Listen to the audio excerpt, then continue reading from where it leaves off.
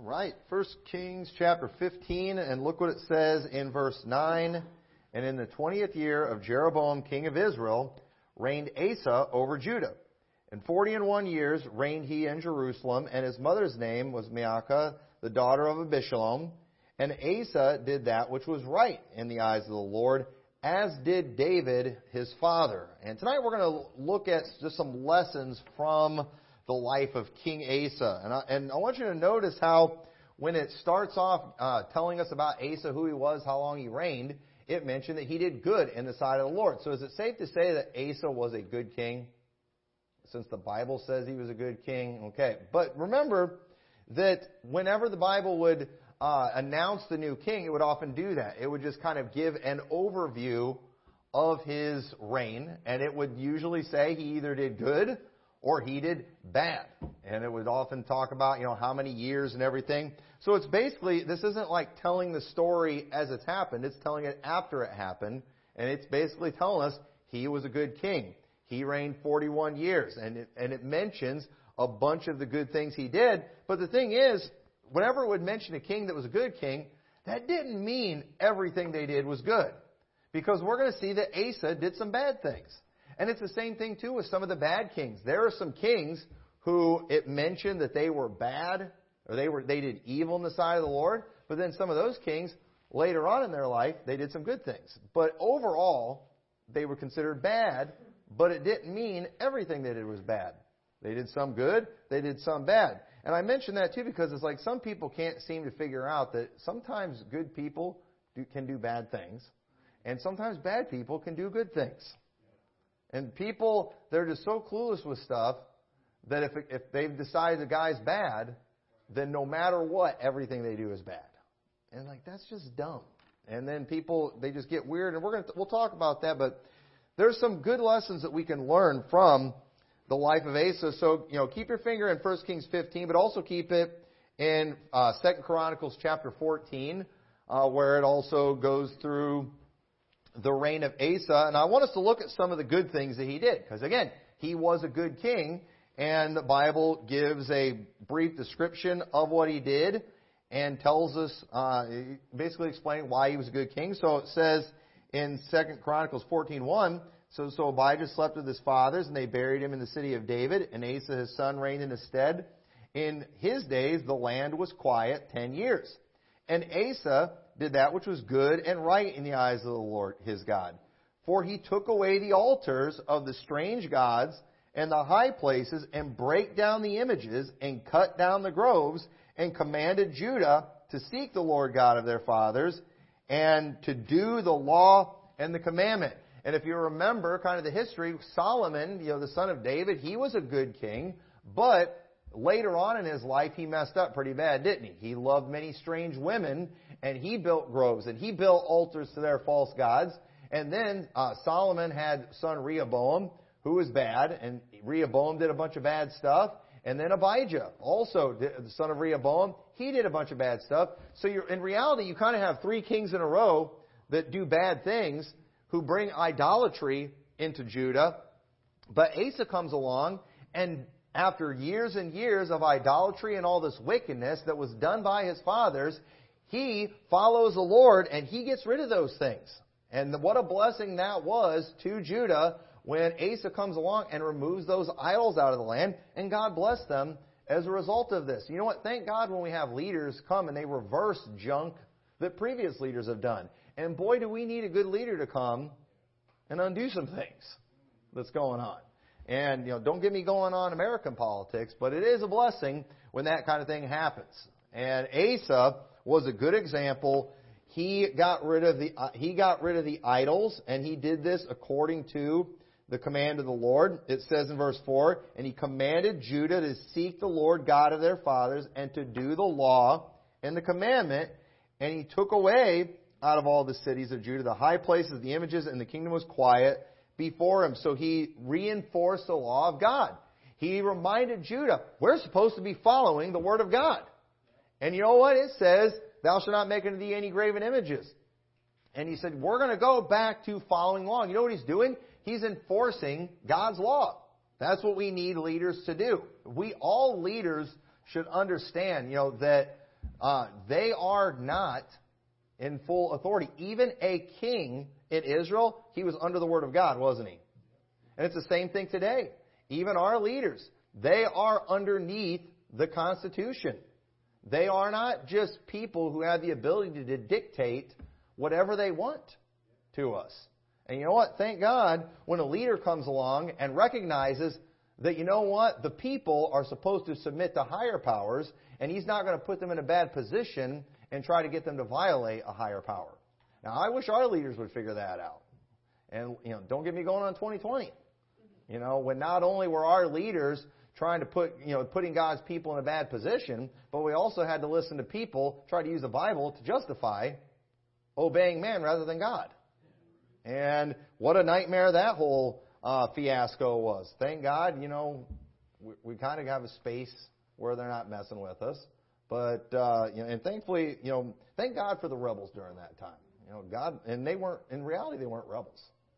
They were just submitting to the higher powers. And it is nice when you have leaders that come along and say, I can't do that. I love when I hear leaders when they say, what are you going to do about this? And they're like, nothing. I don't have the power. I don't have that authority to do that. I asked Darren Bailey about something I wanted to do, and he basically explained to me how he didn't have the authority to do that. And while I kind of wanted him to do it anyway, I'm glad he recognizes, governor only has so much power. And I think that's actually commendable. And I think Asa understood that. Asa understood we're supposed to follow the law of God. And so he reinforced that. And that is exactly what a king should have done. Also, turn over to chapter 15 and verse 12. Or, 1 Kings. If you still have your finger in 1 Kings. And I know we all like this one.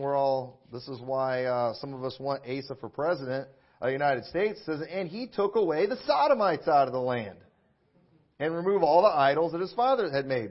So, thank God he drove the Sodomites out of the land. He's like, wait, what are these people doing here? And I don't know why he drove them out and didn't have them all killed. Maybe there was too many of them. But either way, I'm okay with that. Y'all got 24 hours to get out or the stones are flying. But whatever it was, he got rid of them. He drove them out of the land. And we often see that. That was always a good thing. It's a good thing when a leader understands that, there's a higher power. We need to submit to it. God's law is greater than our own will. And it's a good thing, too, when leaders understand these people don't belong here, and they get rid of them. And he had the authority to do it, and he did it. And it was a good thing for Israel. It's one of the things that God commended him for. And he didn't say, why didn't you try reaching those people?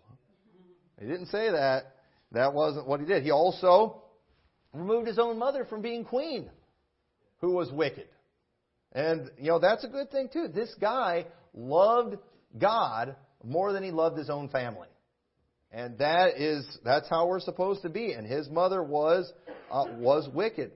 It also, in chapter 14 again of 2 Chronicles, I'm back in 1 Chronicles again.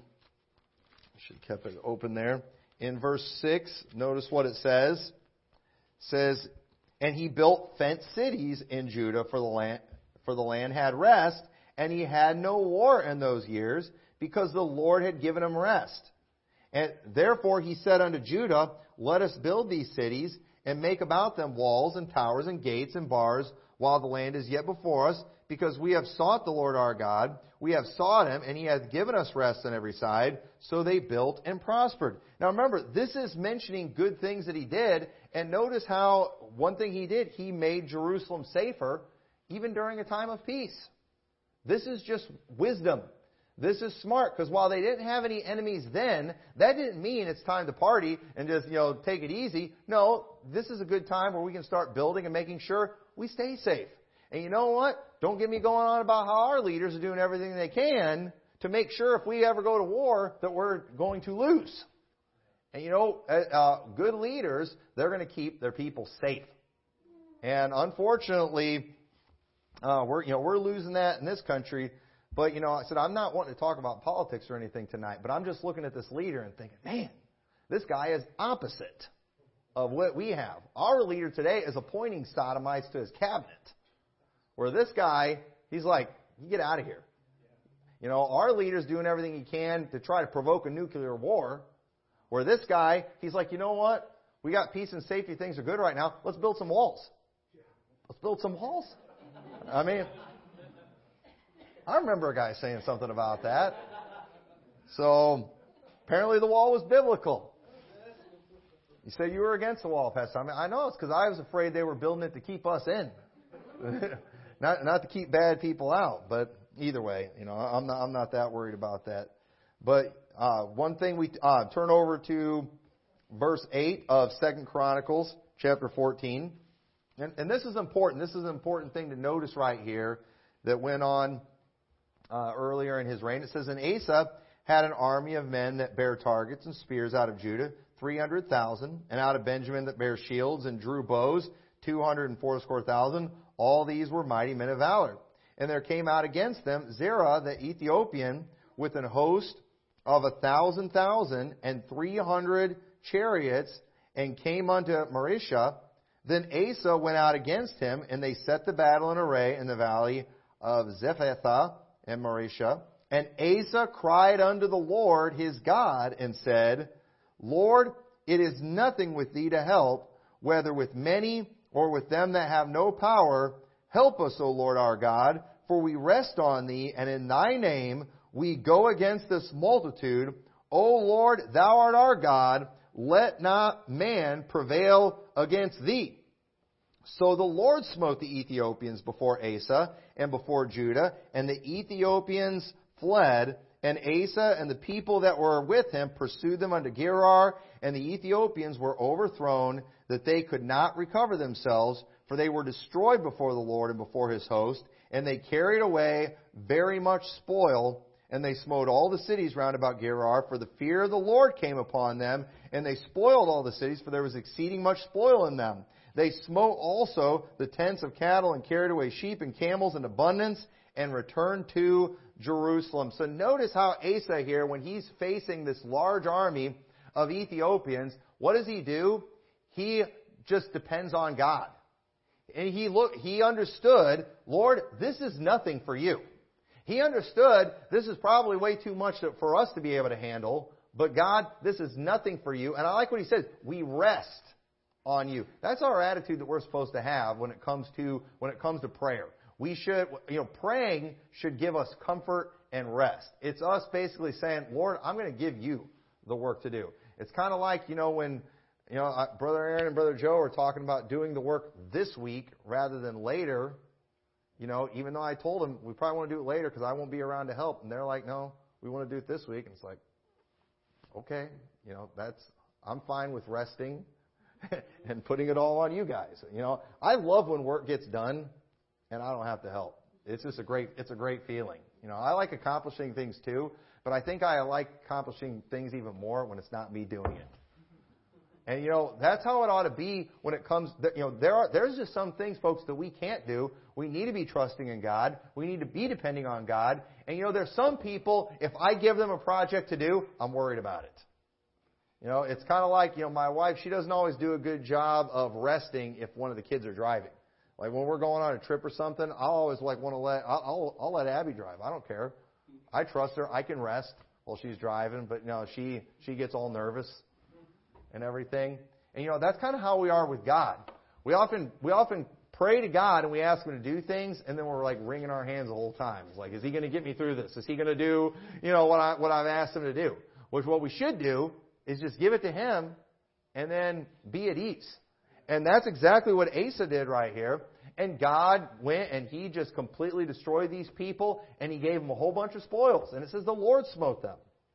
God did it. And so what a great example this was. And so 2 Chronicles, we're not going to go through the whole story, but 2 Chronicles 15, it gives a message from the prophet to Asa. And we see Asa, he ends up doing more good things. And so really for the most part, when you look at Asa's reign, who reigned for 41 years, he did good up until about 35 years. Now, if you have a king that's good for 35 years and he's bad for 6 years, that's still a good king overall, isn't it? But at the same time, too, we don't want to end bad. I'm 42. I've probably lived half my life, okay? And I don't know if so the thing is, if I'm like, I don't think I'm going to make 84. You know what? Half my life's been good. That's enough. Listen, I can destroy my testimony tomorrow if I want, in a way where I'll never get it back. And that's not good. And Asa, at the end of his life, he ended up doing some things that are pretty bad. One thing he did, look at 1 Kings chapter 16, or I'm sorry, 2 Chronicles. I keep getting my books of the Bible mixed up because I'm in 1 Kings and 2 Chronicles chapter 16. Let's look at some things that Asa did that were wrong. It says in verse 1, in the 6th year and 30th year of the reign of Asa, Baasha, king of Israel, came up against Judah and built Ramah to the intent that he might let none go out or come in to Asa, king of Judah. Then Asa brought out silver and gold out of the treasures of the house of the Lord and of the king's house, and sent to Ben-Hadad, king of Syria, that dwelt at Damascus, saying, There is a league between me and thee, as there was between my father and thy father. Behold, I have sent thee silver and gold. Go break thy league with Baasha, king of Israel, that he may depart from me. And Ben-Hadad hearkened unto the king, Asa, and sent the captains of his armies against the cities of Israel, and they smote Ijon and Dan and Abel-maim and all the store cities of Naphtali. And it came to pass, when Baasha heard it, that he left off building of Ramah and let his work cease. Then Asa the king took all Judah, and they carried away the stones of Ramah and the timber thereof, wherewith Baasha was building, and he built therewith Geba and Mizpah. So basically, Asa here, he makes an alliance with the king of Syria, giving him gifts that were not really his to give. Now that kind of reminds me of some of our leaders today who are always giving away our tax dollars for every reason you can imagine. I can guess a few reasons why Biden might feel beholden to Ukraine when you consider his son and some of the things that have gone on there. Again, don't get me going on politics, but again, when I'm looking at good leaders in the Bible, it makes me kind of envious because it's like, boy, it'd be nice to have one of those. But now we got Asa kind of acting a little more like a leader now. And this reminds me of something that I'm seeing right now. And this was bad. And Asa did this, made this alliance, we're going to see, because he was not relying on the Lord. That was his problem. He's thinking, I've got to go and I've got to make an alliance with a bad guy because I need him right now. But the truth is, God had already proven years before when he fought the Ethiopians that he didn't need to make alliances with anybody. He just needed to call on the Lord. And so in verse 7, it says, And at that time Hanani the seer came to Asa, king of Judah, and said unto him, Because thou hast relied on the king of Syria, and not relied on the Lord thy God, therefore is the host of the king of Syria escaped out of thine hand. Were not the Ethiopians and the Lubims a huge host, with very many chariots and horsemen? Yet because thou didst rely on the Lord, he delivered them into thine hand. For the eyes of the Lord run to and fro throughout the whole earth, to show himself strong in the behalf of those whose heart is perfect toward him. Herein thou hast done foolishly, therefore from henceforth thou shalt have wars. Then Asa was wroth with the seer, and put him in a prison house, for he was in a rage with him because of this thing, and Asa oppressed some of the people at that same time. So this is the same guy who was running sodomites out of the land. The same guy who was reinforcing the law of God. When a prophet comes to him and tells him, Asa, you messed up. You forgot about what God did before with the Ethiopians, and you went and you made a league with Syria because you weren't trusting in the Lord. You were trusting in Him. Because of this, you're going to have wars. This was wrong for you to do, Asa. He imprisoned a prophet for speaking the truth. This is a shock to see a man doing this. But folks, sometimes people get backslidden. Sometimes people get away from God. And this was a very wicked thing that he did. And then notice what this prophet said to him too. And we need to keep this in mind too, because folks, God hasn't changed. And he said, For the eyes of the Lord run to and fro throughout the whole earth, to show himself strong in the behalf of those whose heart is perfect towards him. God is looking for someone to do a great work through. You say, well, why is he having such a hard time finding it? You know why? Because he's having a tough time finding someone whose heart is perfect towards him, meaning somebody who's not going to try stealing some of the credit. Because the truth is, if the Lord were to, I'll use myself for example, okay? If the Lord were to just do a great work through me, there's a good chance I might get on Twitter and Facebook and start bragging on myself. And God's not going to do that. God's looking for the person where He's going to get all the glory. And maybe I won't even brag. It might not even be me bragging.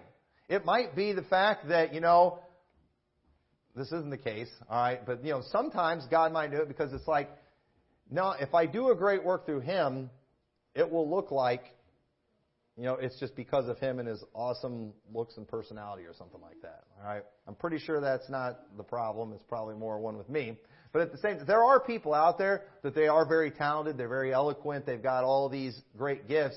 And often people, they're great. God's doing, they're building a great work because of their talent, their organizational skills. They've got all these things going. And the truth is, God's just looking for somebody whose heart is perfect towards Him. Someone who is just seeking the Lord, wanting Him to get all the glory, wanting His will to be done, and they're not double-minded about it. And let's just admit it. We all struggle with this sometimes. I want God to be glorified. But you know what? Sometimes it's like, especially when you have a lot of enemies, especially when you have a lot of people say bad things about you, sometimes you think, Lord, I wouldn't mind you doing a great work for me so we can show everybody that I'm not as bad as they say. You know what? God's not looking for somebody who cares about that kind of thing. So, we got to work on those things. Okay, preaching myself a little bit right now. But ladies and gentlemen, if you want God to do a great work through you, just get your heart right. Get your heart where it's supposed to be. He's looking for somebody like that. So we're all ready for God to do a great work through us, but we're not all ready to get our heart right and get our heart where it should be. And I believe Asa's heart was there at one point, but somewhere he got off course. And so this prophet comes along and tells him, the Lord's looking for somebody whose heart is perfect towards Him. The Lord has been looking for somebody that He can do a great work through. It could have been you. But you know what? Because your heart wasn't right, and because you didn't rely on the Lord, and you trusted in the king of Syria rather than God, you're going to have wars forever. And what a sad thing that was. And so he imprisoned a prophet for speaking the truth. Look what it says in verse 11. And so you would think he would have learned his lesson after this, but no, he didn't. He's still stubborn. And it says, and behold, the acts of Asa, first and last, they are written in the book of the king of Judah and Israel. And Asa in the 39th year of his reign was diseased in his feet until his disease was exceeding great. Yet in his disease he sought not to the Lord, but to the physicians. Now, I don't believe this is a verse condemning doctors. Okay, I don't believe that for a second. But you've got to understand, Asa, the problem they had, I think this was just one of these kind of hopeless situations.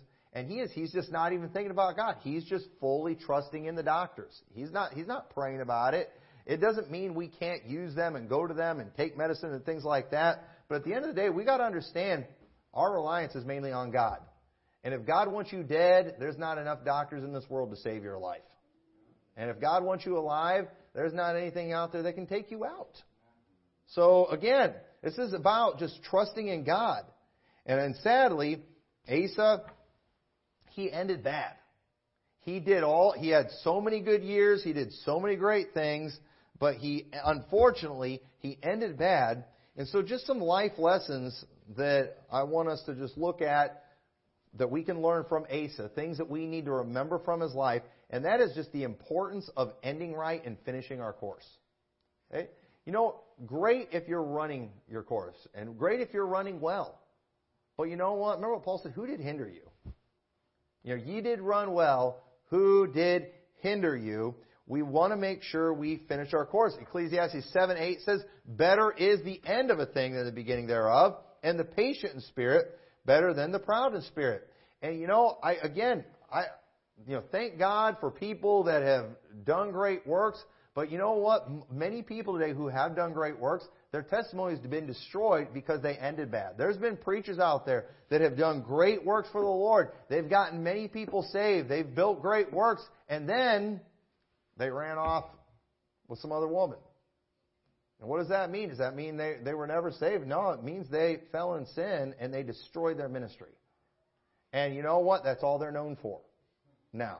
That's all people want to talk about. They'll write off everything they did. There's guys out there, they preach the truth. They stood for the right doctrine in different areas. They stood for standards. They stood for whatever. And then they went, and they were right. And they helped people. And they did a great work. But then they went and they did some kind of terrible sin.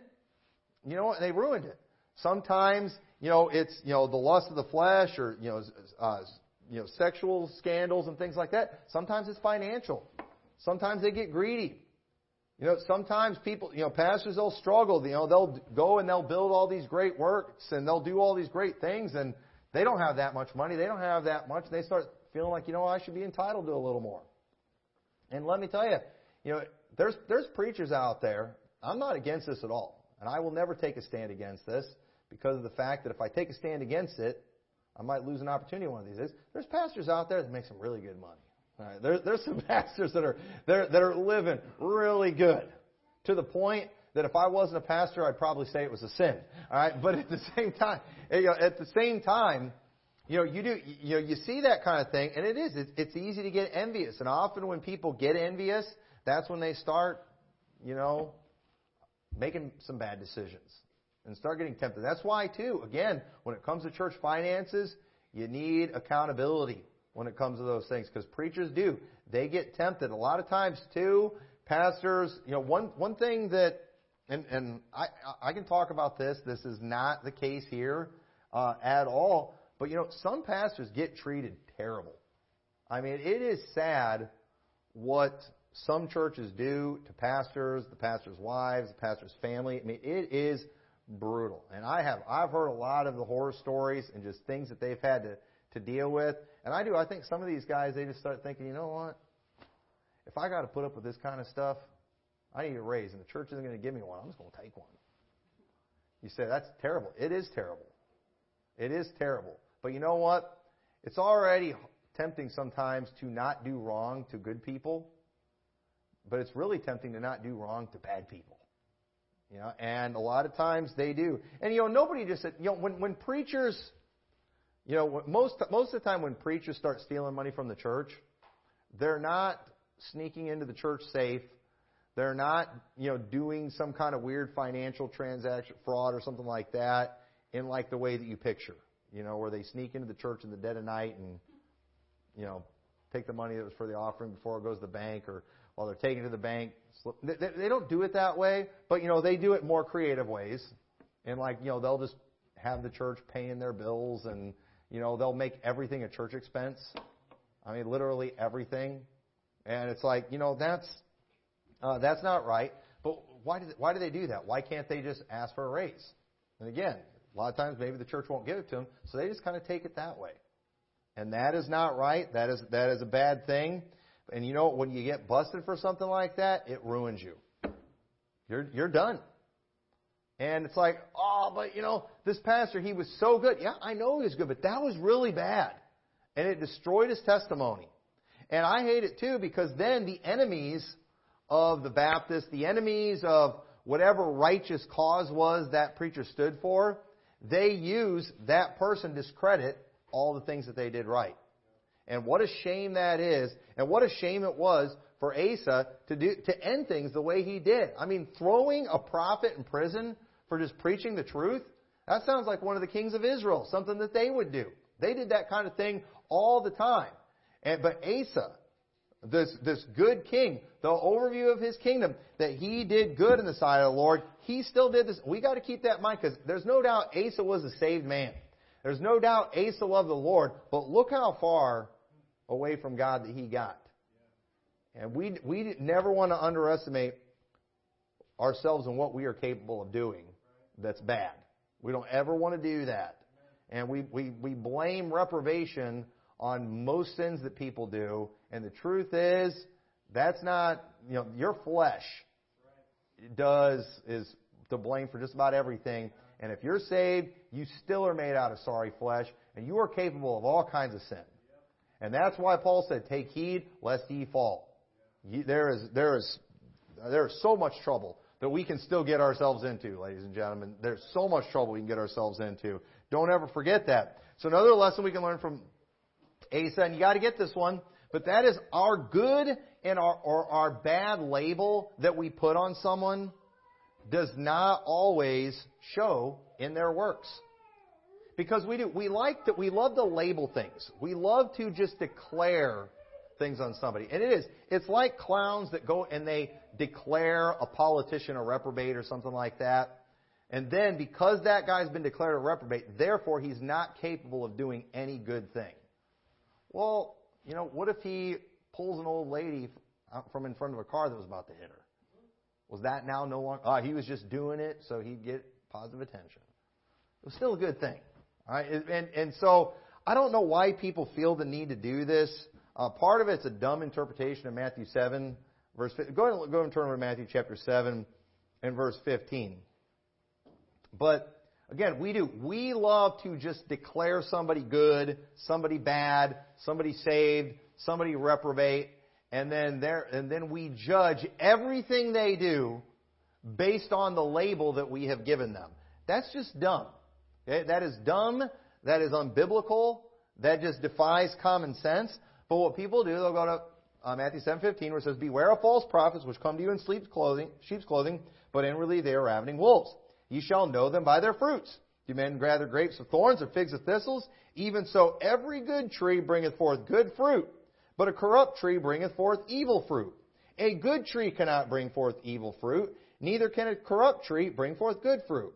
Every tree that bringeth not forth good fruit is hewn down and cast into the fire. Wherefore by their fruits ye shall know them." So right there, a corrupt tree cannot bring forth good fruit. I've declared that guy a corrupt tree. Nothing he does is good. And I've also declared this other guy good. Therefore, nothing he does is bad. So, who cares if that pastor steals money? He's a soul winner. He's good. He's got the right gospel. Still wrong to steal. Still wrong to, but that's the kind of thing people do. That's the reasoning people have. That is dumb. He's a good tree. Okay, but I really don't want to go into a full exposition of this passage unless I need to. Okay? But let me just say this. If somebody being a good tree means, they can only do good fruit, meaning they can only do good things, then is it no longer possible for Christians to sin? Obviously Christians can sin, can't they? So wouldn't that be bad fruit? But wait a minute. When it's talking about a good tree bringing forth good fruit and a bad tree bringing forth evil fruit, it's very narrow in what it's talking about there. We do not apply that to just everything in their life.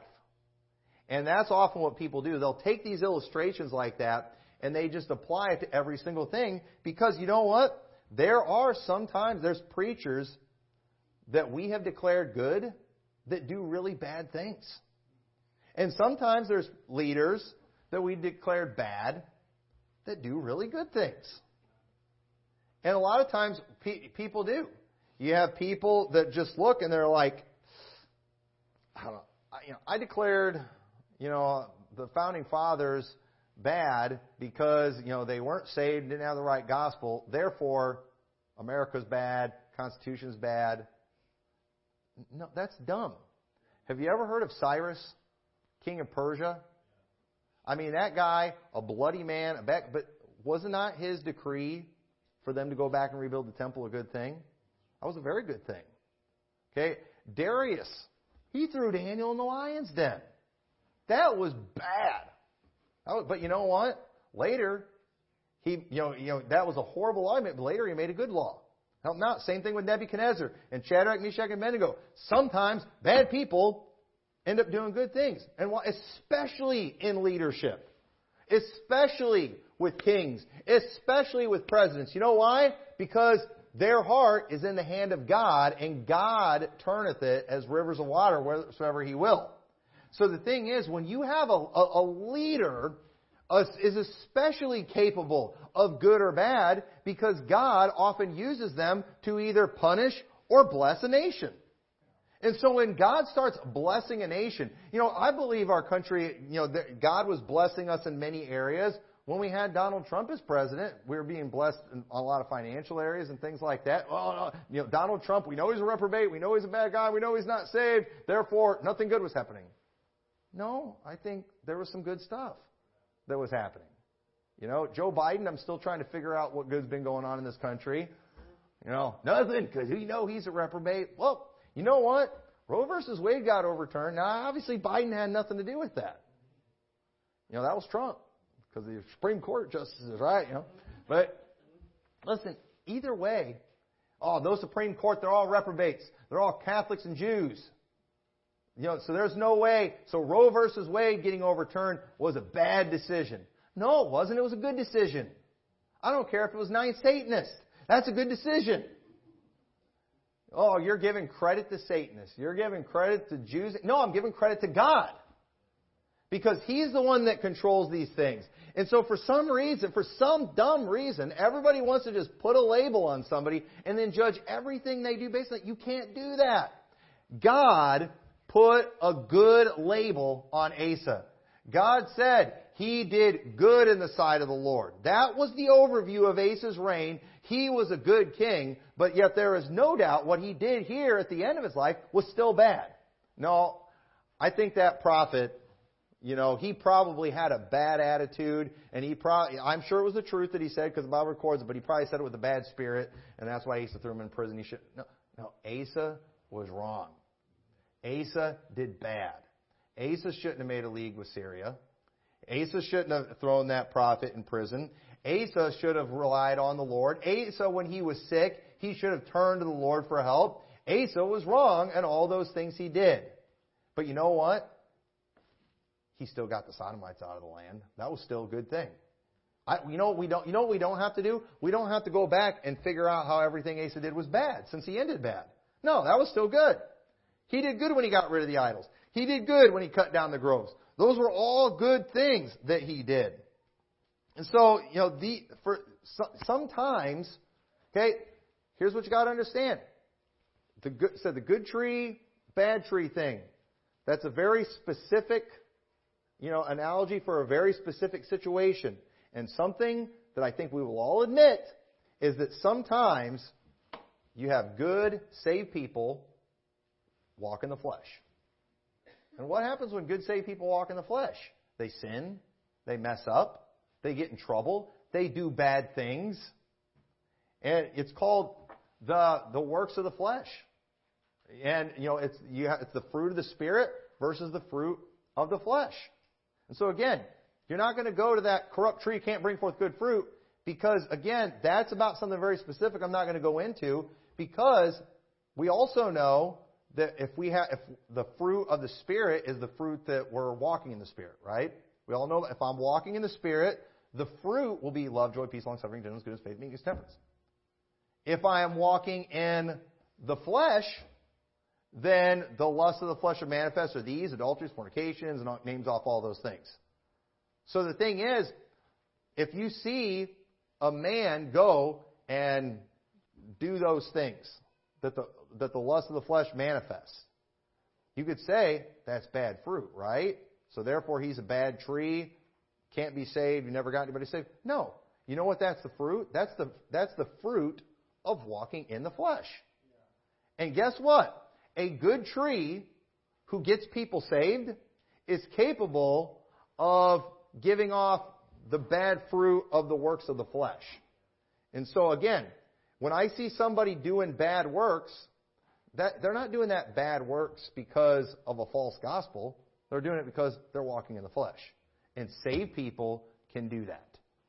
Saved people can walk in the flesh. And so we don't just always run to the good tree. Because this is what happens a lot of times. Is you'll have preachers that are out there, who preach a false gospel. You'll have guys like John MacArthur who, that guy, his doctrine is so bad. He's a Calvinist. He's got horrible teaching about the blood of Christ. He's got some really bad teaching. Here's the problem with John MacArthur. He comes off as such a nice, normal guy. I mean, he even stood against closing churches down, right?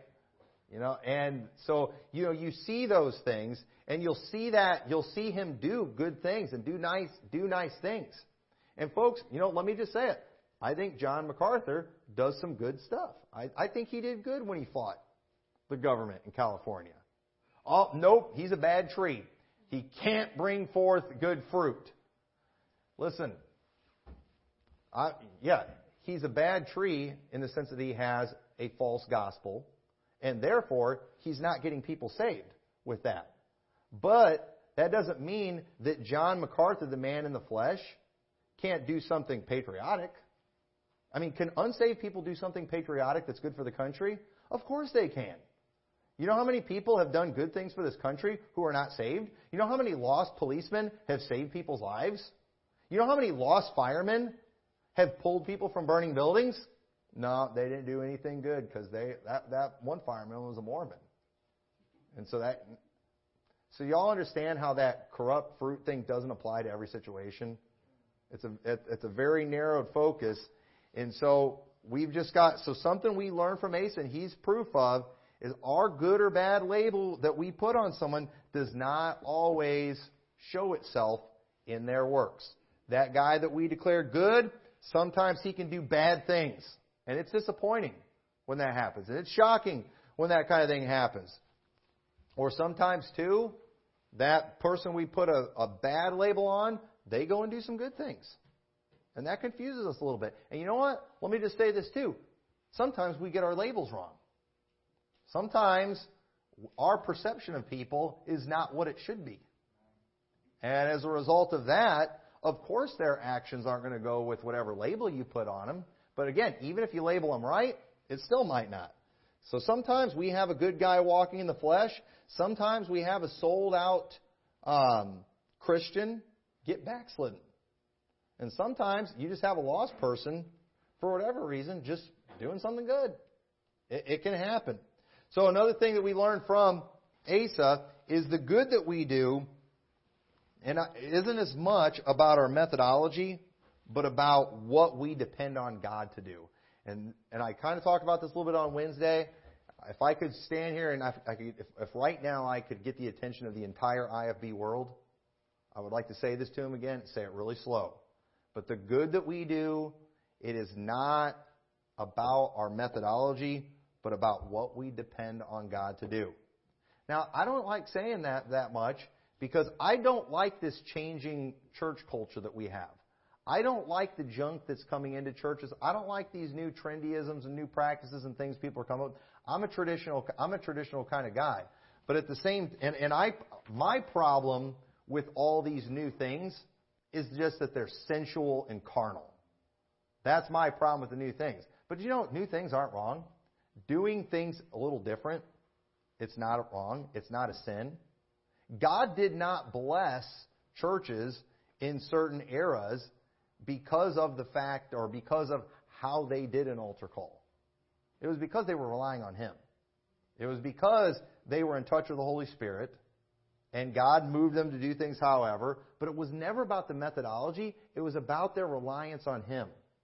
And that's one thing we see throughout the Bible. Jesus, He never did when it came to miracles, He would never do it the same way twice. Whenever He would heal blind people, He didn't always do it the same way. He always did different. You know why? Because it was never about the methodology. It was always about the man. It was about Jesus Christ. And whenever God would do works for people, whenever He gave them water from the rock, the first time Moses smote it, the second time He was supposed to speak to it. It wasn't about a methodology. God wasn't trying to teach Moses a methodology. He was trying to teach him obedience to Him. And we've got a lot of Baptists today. They're married to some methodology. This is the song that we were playing that day when the revival broke out. This is how we did the service. This is what we were wearing. And so we got to bring all those things back. We got to get the same smell in the atmosphere. We got to get the sawdust. We got to get whatever, and then we'll conjure up, a move of the Holy Spirit. No. We're supposed to just be depending on God. And you know what? They never fought a battle. God never fought a battle the same way with them. I mean, God always made them do things a little bit different. I mean, why didn't after the walls of Jericho fell, why didn't just any time they went after a place, they just march around it, once a day for 6 days, and the seventh day march around it 7 times and start screaming after that? It worked in Jericho. Hey, it was good for Joshua. It's good enough for me. Just do it that way all the time. I'm going back to the old paths. No, you know what? Sometimes remember, I preached one time about how they just sang. God had them do things different all the time. One time, they just went and broke a bunch of lanterns and started yelling the sword of the Lord of Gideon. Why didn't they just do that every battle after that? You know why? Because it wasn't about the methodology. It was about who they were relying on. And our God is a jealous God, and He does not like us depending on something rather than Him. God wants us dependent on Him. God is not going to share His glory with another. He should not share His glory with another. He will not share His glory with another. And so the most important lesson, though, we can learn from Asa is the last lesson we see in his life, and that is just the importance of faithfulness, not most of your life, but to the end of your life. That is so important. What a tragic ending to such a great reign. I'd love to get 35, 36 years of a good leader like that. I mean, God gave him peace for a good period. God gave him peace for a longer period of time and rest than the time where he had wars. There was way more time of peace during Asa's reign than wars. But you know what? That time of wars was because of his disobedience. He didn't have to have that. And so Asa, he was a good guy, but he messed up. And sometimes there's going to be people in your life that they're good, they mess up. You know what? You know why I think God lets that happen? So we'll stop depending on people and depend on Him. God wants us depending on Him. God wants us dependent on Him. He's the one we need. He is to be the focal point. And we don't ever want to while church is a good thing, while pastors are a good thing, we don't ever want to allow ourselves, you should never allow a pastor to get in the way of God. Our job my job as a pastor, your job as a Christian is just to keep pointing people to Jesus Christ, to keep drawing attention to Him. That is your job. And so hopefully these lessons from the life of Asa will be a help and a blessing. So let's pray. Dear Lord, I thank You for the great example we have in Your Word of King Asa. We thank You for the good example that he was for so many years. And I pray, Lord, You'll help us to learn from that and help us also to learn from where we failed so we won't make the same mistakes, and help us all just remember just how important it is to be faithful all the way to the end of our life. And I pray You help us succeed in that area. In Your name we pray. Amen.